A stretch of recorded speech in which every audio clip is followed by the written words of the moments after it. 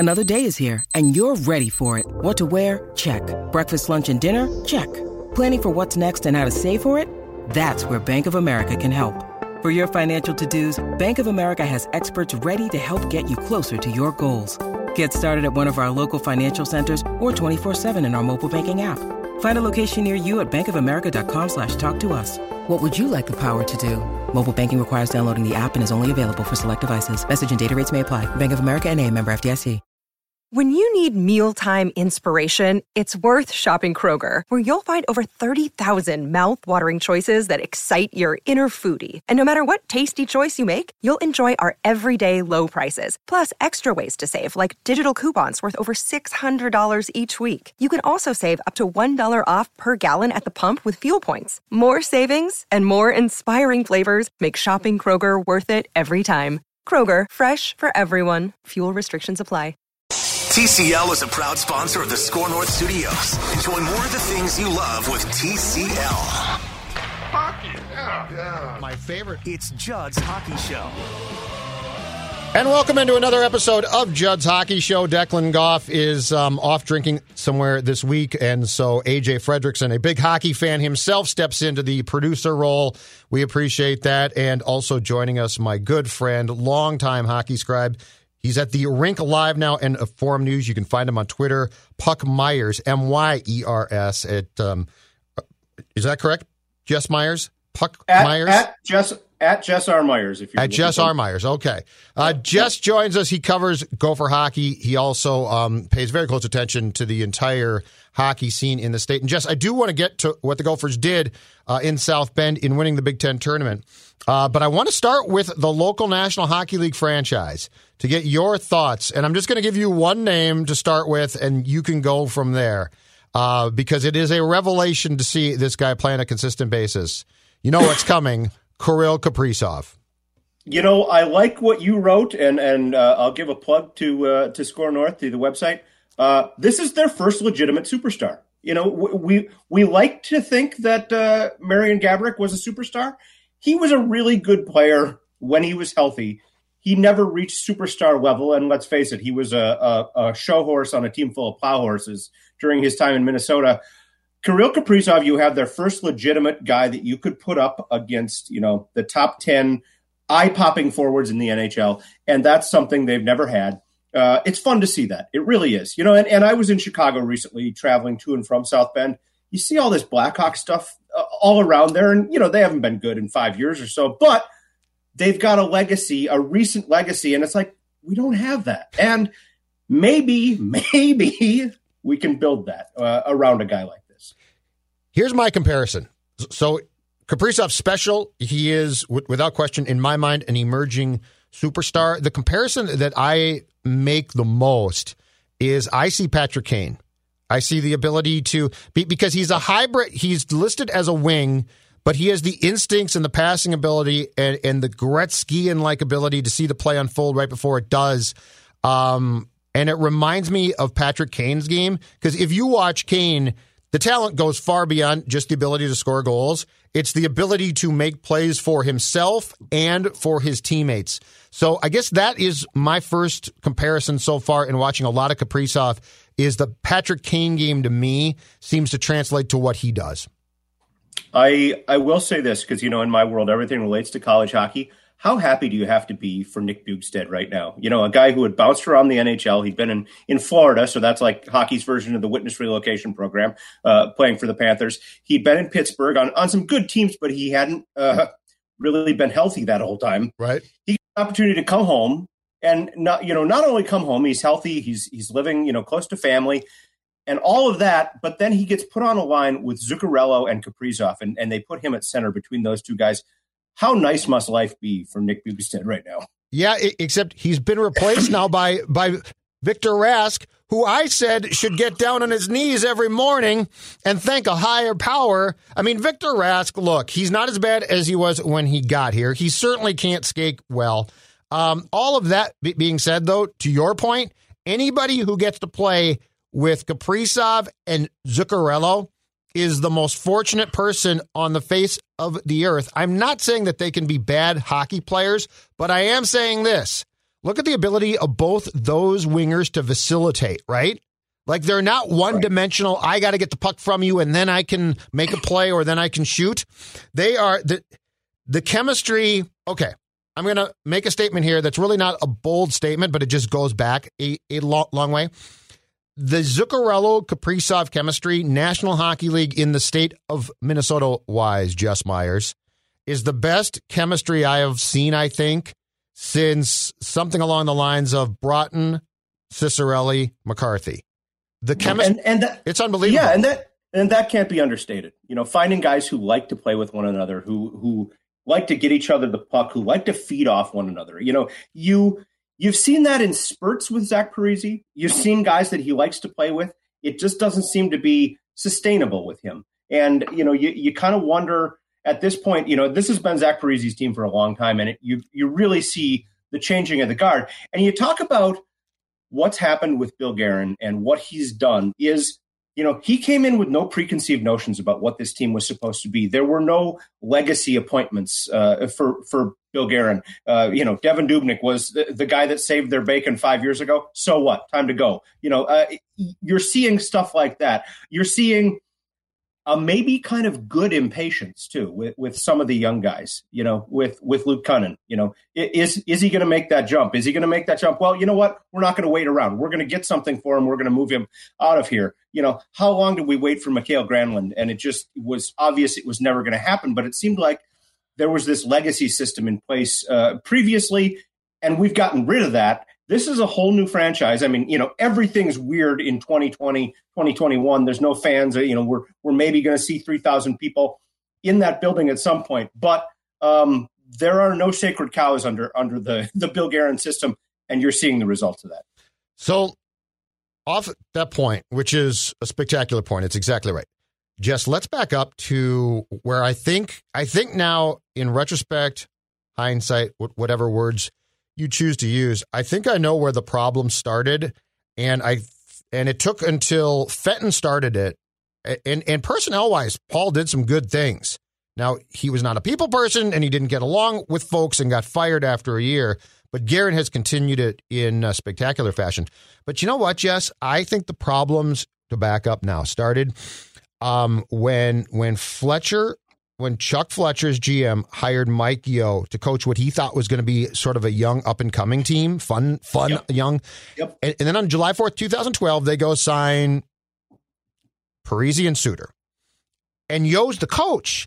And I think Yeo's like, hold on a second here. I thought I was going to coach this young team, and now I'm coaching two guys who are veterans, who are going to come in with very much preconceived notions that they can have say in what we do and what I do as far as coaching goes, who are going to have good or bad, and at that time we didn't know, a major impact in the room on these young players. And I think really now, and that team was a non-playoff team, and those moves made them a playoff team and got fans back in the building. So I'm not even saying it was a terrible move. But what I am saying is I think the collision course of Yeo expecting one thing and getting another, and the veterans coming in and basically saying, no, this is our team and our room at the time, which it very much was, sort of sent things awry and sent us on the course of, you're going to make the playoffs a lot, but you are not going to, I think it was 6 consecutive years, make the playoffs, 4 first-round exits, 2 second-round ones. And that's where there was a disconnect, and I think it sort of started to crumble as what we thought was going to be the long play, which on July 4th, 2012, we thought the long play would be Stanley Cups. Keep this in mind. 6 trips to the playoffs. We like to talk about that stat. Mm-hmm. 2 wins beyond the first round. 2. Mm-hmm. In 6 years. It's not quite Minnesota Twins futility in the postseason, but it's pretty close. To get to the first round, I mean, the Timberwolves had a run like that for a while. Remember that? They were a first-round team every year and then did absolutely nothing. But, hey, we made the playoffs. Rah, rah, get everybody excited. Get this year's playoff towel. It'll be good for about 3 games, whatever. Have fun with that. 2 things on the coaching situation, though. And this going back to the hiring of Mike Yeo. The theory is in coaching that you always hire the opposite of what you had before. You know, you fire Glenn Mason if you go for football, the suit and tie guy, the business-like guy, and you go out and you get rah-rah Tim Brewster. Yep. You know, you fire him and you get aw shucks guy in Derek Hill. You know, it seems like you always get the opposite of what you had before. They had the young up-and-coming coach in Todd Richards. You know, he wasn't ready for the job. He wasn't there at that point in his career. Who knows if he is now? He's had a nice run as an assistant coach. They went out and hired the same guy in Mike Yeo. And the theory was he had coached all those young guys in Houston. They all knew him. They all trusted him. They'd done really well at the AHL level. So you're right. He was going to build around all those young guys. Now, if you're Mike Yeo, if you're Bruce Boudreau, I don't care what your name is as a coach. If somebody says in 2012, do you want Zach Parise and Ryan Suter on your team? You know, fire him immediately if he says, no, I want to build around the young guys. Right. You know, you had to take that chance. Yes. And when you had that idea that those two guys wanted to come together as a package and play in Minnesota, you had to make that move. Now, I've mentioned this before, though. Here is the great disappointment to me in the Parise-Suter acquisition and era. It's not going to the playoffs 6 years in a row and winning 2 games in the second round. Here's the disappointment. I will never forget this from the opening press conference with those two. And that was like, you know, hockey party in July in St. Paul. The lobby of the building is packed. Every media outlet in the state is there. It's a huge, huge deal. And one thing that both Parise and Suter insinuated at that point was, as far as free agency goes, this is the beginning. You know, we're the first two, but we're here now. We're going to recruit, you know, the next wave of free agents. We're going to make Minnesota the hot free agent destination where everybody wants to go. We're going to let everybody know you want to raise your family here. You want to play in this market because it's hockey culture, but it's not insane hockey culture like Canada. You know, you can still go to Cub and get a loaf of bread without, you know, having to sign 50 autographs. You're a member of the Minnesota Wild. That never happened. Okay. Yeah. Name me the next big free agent that came here because they said, I want to play in that market. I want to play with Parise and Suter. You know, it just never materialized. That was the great hope, was not only what those two would do on the ice, but what they could do in terms of making Minnesota a destination. And, you know, lo and behold, almost 10 years later, where does everybody want to play? They all want to go to Vegas for some reason. That's the hot place to play now. I don't get it. Which part don't you get? The nightlife, the no state income taxes, the fact that it's beautiful all year round. Which part don't you get? But you're right about that. I mean, that's all right, fine. Yeah. You are exactly right. I mean, they did say that we are going to. I mean, that press conference was as close as this state will ever get to a LeBron James joining the Heat press conference. You know, Absolutely. Not one, Absolutely. Not two, not three. And yeah, we all thought, oh my God. At the time, we thought two things. One is the cap is going to keep going up, which didn't really prove to be as true as we thought that day. Sure. And two is they're going to get a ton of people and their buddies are going to come play here. But you know what? So here's the interesting dichotomy of the entire situation to come full circle now. And I give Bill Guerin credit here and I give Fenton credit here, but it is incredible that it took so long to recognize, okay? So at some point in time, going to the playoffs during that 6-year run should have become not enough. Like at some point in time, Chuck should have said, you know what? This just doesn't feel like it's working because, Jess, you know this too. I mean, this does not take a genius. Anybody who went in that locker room after about 3 or 4 years could see it wasn't very good. Like you had too many different factions. And Yeo on his way out the door, I looked this up again last night because I was writing something for ScoreNorth.com. Yeo on his way out the door said we had younger players and older players sort of doing their own thing in their own factions. So what's interesting about that is it took Fletcher being fired. It took Yeo being fired, Torchetti not being kept around, Boudreau being fired, Fenton coming in and for his own reasons was fired and replaced by Guerin. But Guerin was finally the one who, after the bubble last year, and, you know, there had been changes by this time had been started to be made. But Guerin's the one that after the bubble said two things. One, at his end of season presser, after the Wild lost to the Canucks, he said, our goaltending is not acceptable. And he was right about that. Right. And the second thing is he went on Russo's podcast and gave a really interesting answer about the culture of this team. And it's no one thing, it's a lot of things, but we've got people that are good at what they do, but they're not the right people. And where I give Bill Guerin credit is he said those things and then he moved on all of them. And he has, and look, There is one thing that has happened this year, and it was a big deal, but in my opinion, it's a huge deal because it speaks volumes to how things have changed here. When Dean Evison is either told to or given the ability in a joint decision to make Zach Parise a healthy scratch as punishment for a game, that is what I think a lot of us were, and it's not just a Zach thing, but that's what a lot of us were pining for as far as delegation of allowing a coach to have control. Because can you imagine if Yo had tried that, Jess, or if Boudreaux had? I mean, I don't think Bruce could have done that. That's how far this team has come. Mike Yo healthy scratched Thomas Vanek, and they fired him a week later. I mean, and I like Thomas Vanek, but at that point, a healthy scratch was the right thing to do with him to kind of jumpstart him. And there was some real bitterness and anger there. Judd, I don't know if you knew this about the Minnesota hockey community, but people are a tiny bit provincial here. I don't know if that was, if that's on the radar of most people, but Minnesota hockey people, it's the state of hockey, and Minnesota hockey people generally like to have this idea that the game was invented here and we do it better than anybody. John Gilbert. I thought John started hockey. Hold on a second. Exactly. Gilbert didn't invent hockey? I'm out. This show's done. The story, and I may have heard the story from you, but the saying around the Star Tribune was John Gilbert didn't invent hockey, but he was in the room when Herb Brooks invented it, and he advised him on it. That was the idea behind it. And John Gilbert is a friend of mine. This is not a criticism of him. He's been a mentor in my career, and he knows more about the game than any writer that I probably have ever known. But getting back to the original point, and we could debate the numbers forever about, where hockey, is home. Minnesota makes a strong case with that. We have a state tournament, we have college hockey, and, a lot of the things that other states don't have, and we produce more players than a lot of other states do. With that in mind, okay, the average Minnesota Wild fan thinks this way. If the choice is between Jared Spurgeon and, let's say, Keith Ballard, because they were coming up at right about the same time, they're going to choose a Keith Ballard every time. They're going to choose a Paul Martin every time. Who's the guy with the local ties? Who's the guy that we watched play in the state tournament? That seems to kind of be the way here. Yeah. Now, with that in mind, Bill Guerin came in and said, okay, our goalies from South St. Paul, our goalie coaches of International Falls / UMD, both of them, they're not good enough. You're gone, both of you.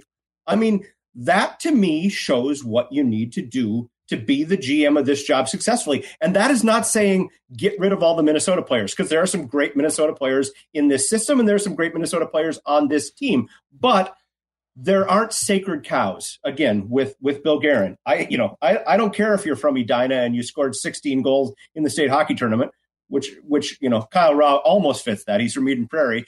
He's part of this team. He's in the system. Yeah. But there's not this pressure that, let's get the fans interested by having the Minnesota guys as part of the team. It's like, if they fit, we'll use them. If they don't, we won't. Nick Bjugstad, again, is a perfect example of that. Here's a big body that can help them at center. Let's bring him in. We can get him on the cheap because he's been injured. Yep. He didn't cost them a lot. The fact that he's from Blaine and he won Mr. Hockey is just a bonus. There just aren't those sacred cows in this system, and I think you're seeing the results. I mean, hey, if you'd rather watch Nick Leddy hoist the Stanley Cup in Minnesota or in Chicago, just because he's a local guy, you want him here. You don't care that he's a local guy if he plays somewhere else. Yep, and to your point too, we also tend to fall in love with guys. Dubnyk's a perfect example, and Dubnyk came in when Chuck got him. I mean, he single-handedly dragged this team to the playoffs. So that's great. But by last year, when he would stop a rink-wide pass and they'd Dubes, I wanted to puke. Because, I mean, that's not what this is about. That's not what this is about. And I'll tell you what, too. And this is where Guerin cleared out things, and it shouldn't have taken so long. Eric Stahl, okay? Nice player. And he, again, signed a free agent contract a few years back and came here, and I think he scored 40 goals. I mean, it was a great season. But Eric Stahl bought a place in Edina and built a rink like a lot of Minnesota hockey dads do for his kids, which is great. And then as far as I'm concerned, he retired while still playing. Like, he's like, well, I'm just going to spend the rest of my career here. No, that's not how this league works. That's not how this league... I think Mikko Koivu was amazed when Billy said, you're not coming back. It's time. I love the fact, and this guy's been good, and I think that this is part and parcel. Jordan Greenway was called in after the bubble by Guerin, and from what I was told, was basically sat down and told two things here. One, I don't want to trade you, but you have to start playing hard and producing every night. And that doesn't necessarily even mean points. It means you're a big body. You've got the ability to be everything that Charlie Coyle didn't turn out to be, but you're turning into Coyle. And then what I loved was he looked around and said, who are Greenway's buddies? Luke Cunnin, big buddy, right?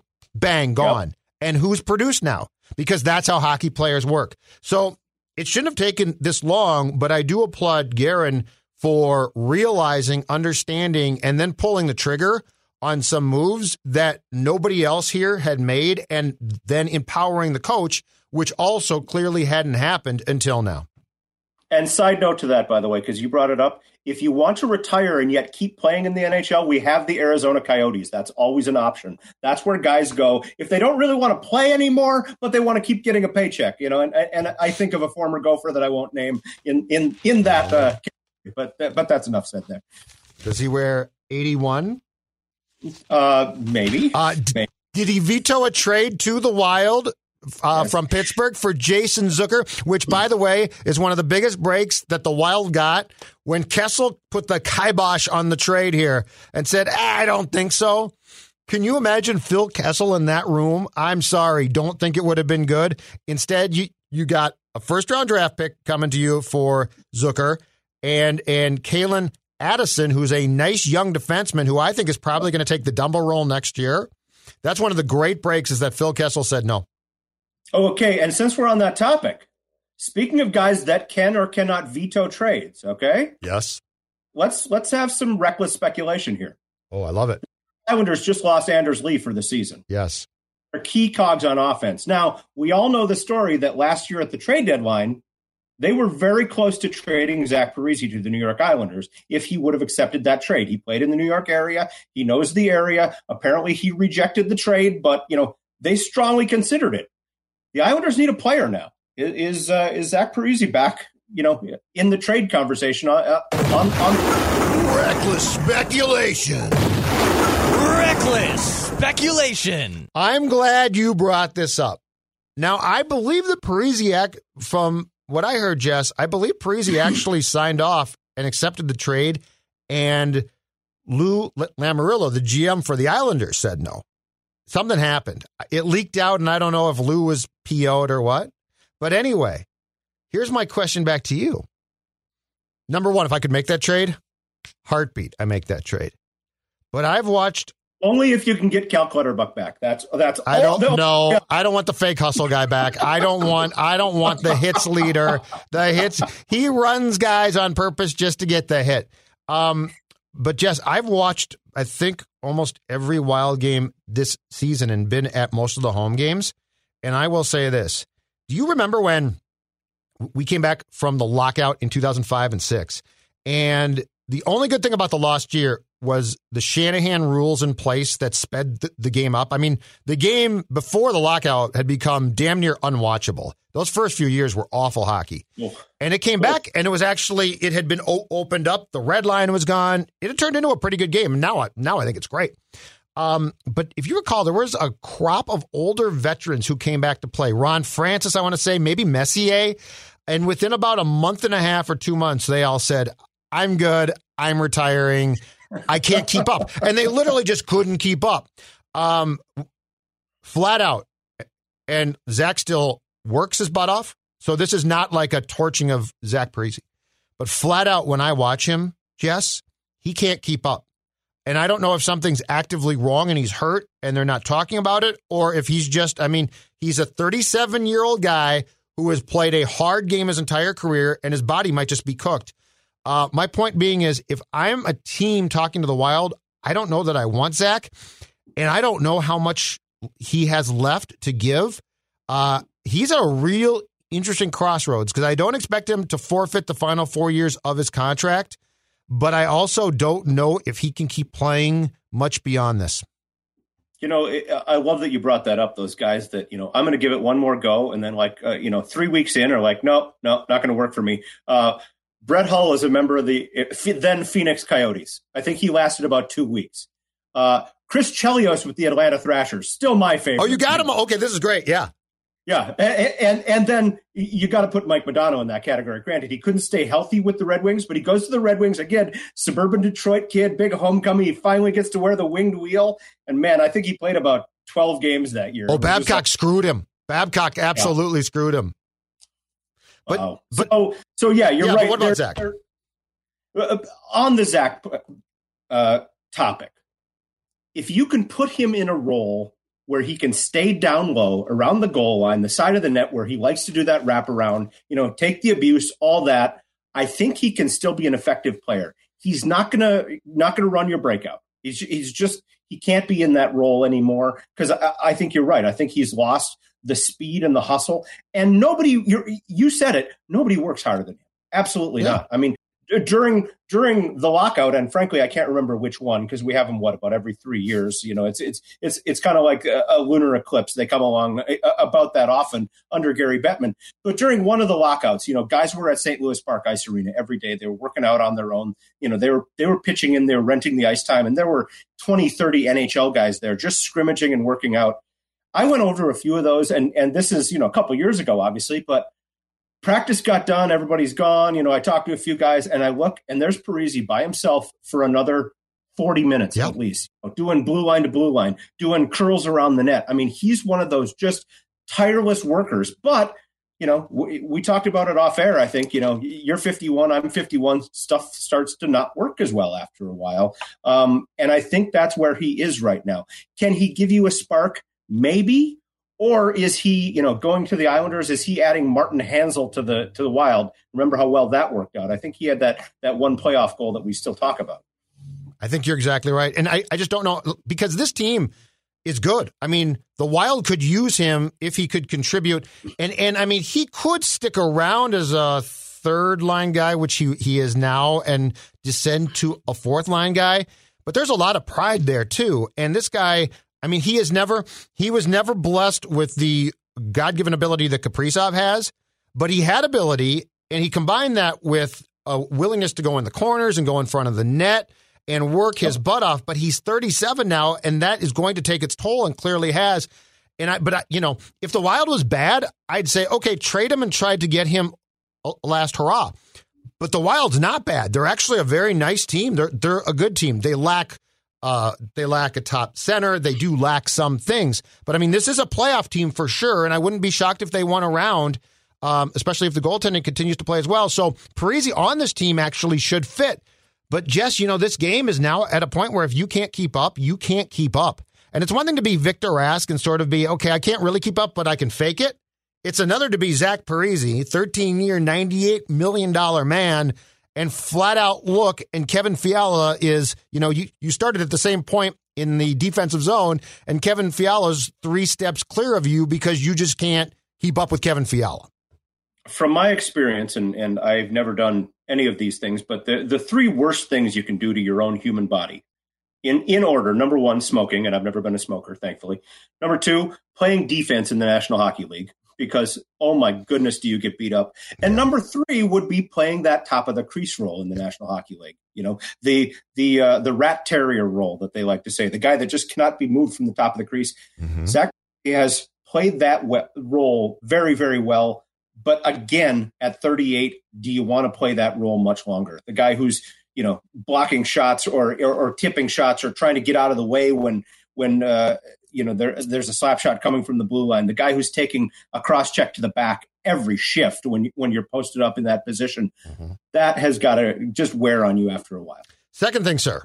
So we have, both of us through the years have been big fans of Gary Bettman, NHL commissioner extraordinaire, done a great job. Actually, compared to Rob Manfred, looks like Einstein. But is it not about time, and I am happy, is it not about time that the National Hockey League returns to the biggest sports network in the United States? I think the move, and I know it's going to be a package and a B package, and we don't know who's going to get the B package yet, but I think the move back to ESPN finally, I mean, for a league that once went to Outdoor Life Network as a cash grab, as far as spreading the word and getting eyeballs, this is a very solid move. And I always said they should have found a way, because not only of games, but ancillary programming, to maintain a relationship with ESPN, but at least they're going back to it.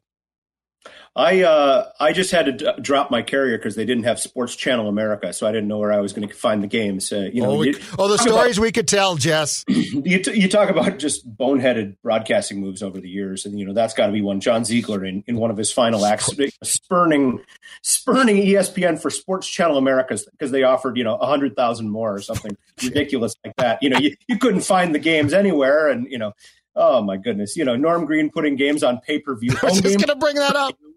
I mean, you think of the work it has required to watch NHL hockey over the years. It's amazing that the league has done as well as it has. And, it's paled in comparison rating wise to a lot of other sports, and then back when it was on ESPN, you got the hockey diehards who complained about, overtime goal goes in. That's it. That's the final. We'll see you. SportsCenter is next. No post game, no half-hour show. It's like, take what you can get. If it's on TV, my goodness, you've got all these other, 100 different podcasts like this one where you can get post-game analysis. Yes. If it's on ESPN, we'll take it. Even if it's on The Deuce, like back when it was all young and hip with Keith Olbermann wearing a leather jacket on set. Susie Colbert.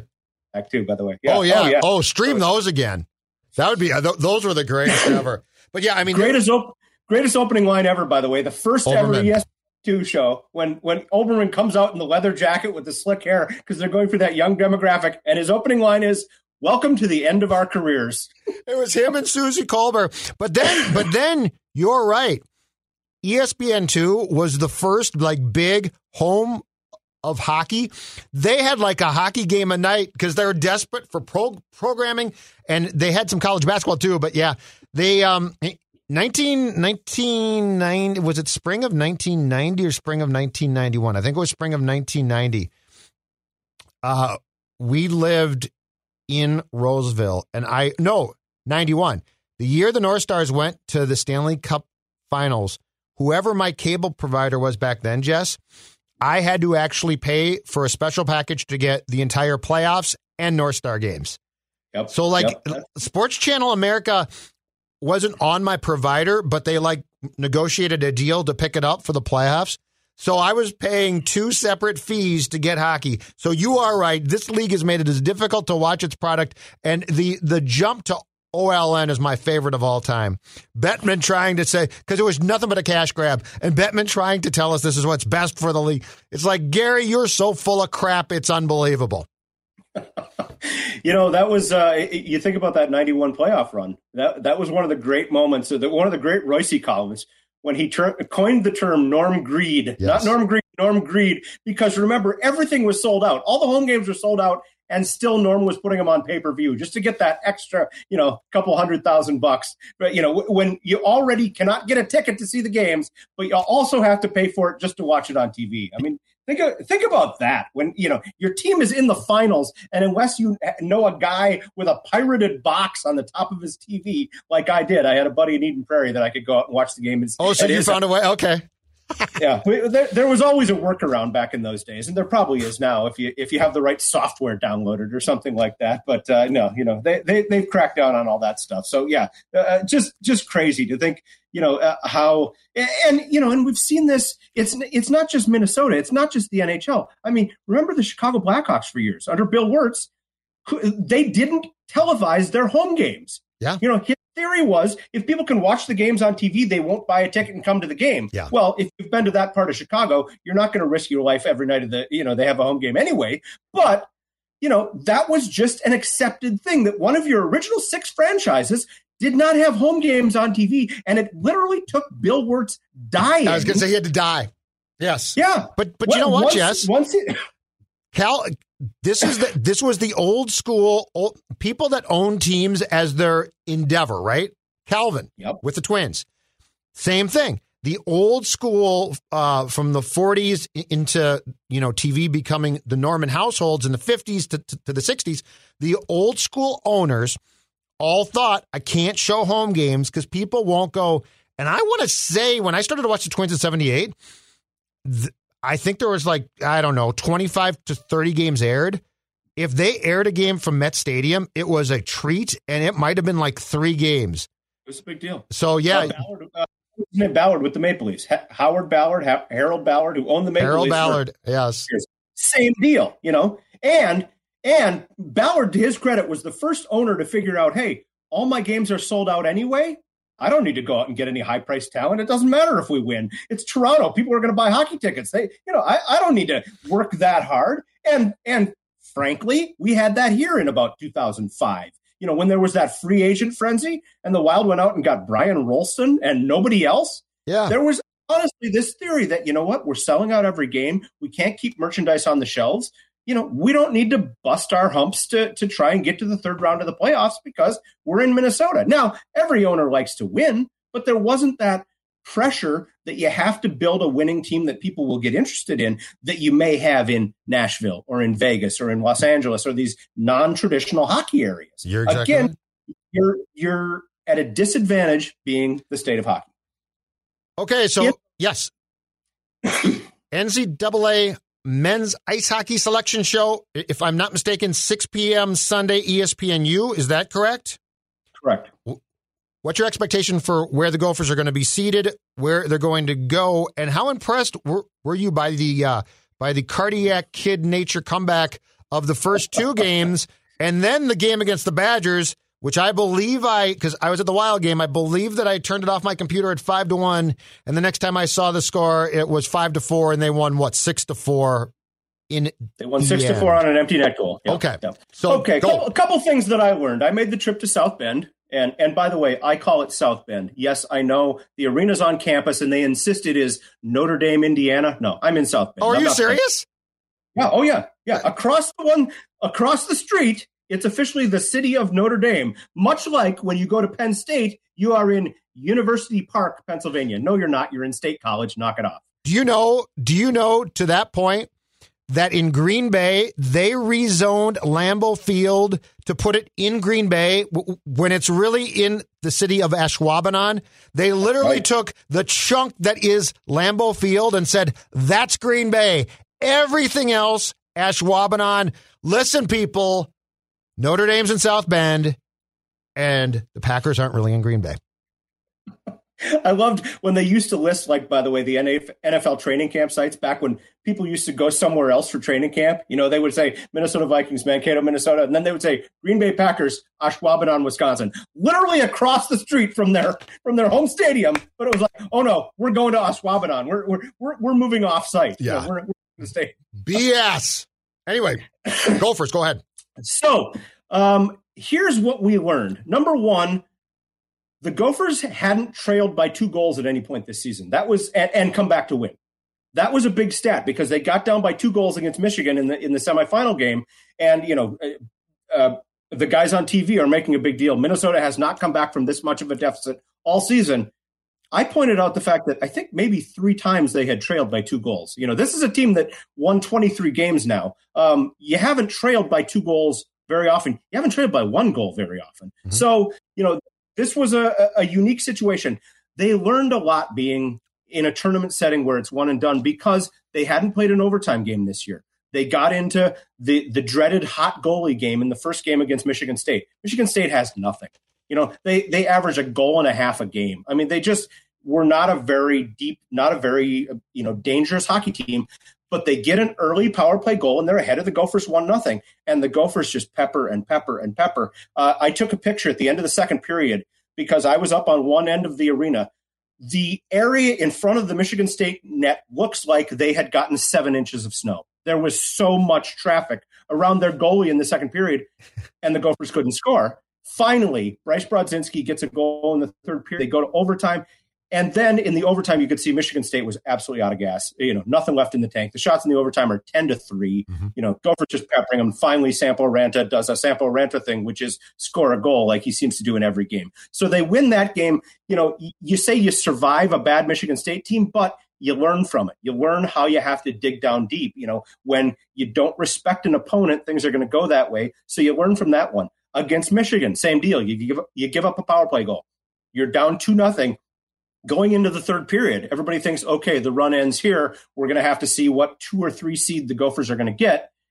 again, they get a couple of uncharacteristic bad goals given up by Strauss-Mann.